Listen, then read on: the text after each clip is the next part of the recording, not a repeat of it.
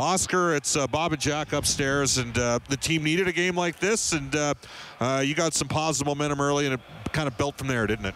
Yeah, it was nice to get one of these games when we scored a lot of goals and are on our toes right away here in the first period, and that basically was the whole game for us. So it feels really good right now.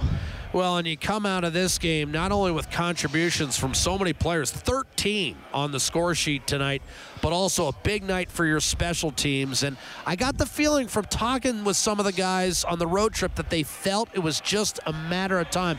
Oscar, have you seen improvement over the last week and a half? Yeah, for sure. And I mean, we've been creating a lot of chances, but we haven't been able to execute the last piece in the puzzle to score some goals. But it was nice to have some points. Like you said, many guys were helping tonight, and we were on their toes, so it feels really good.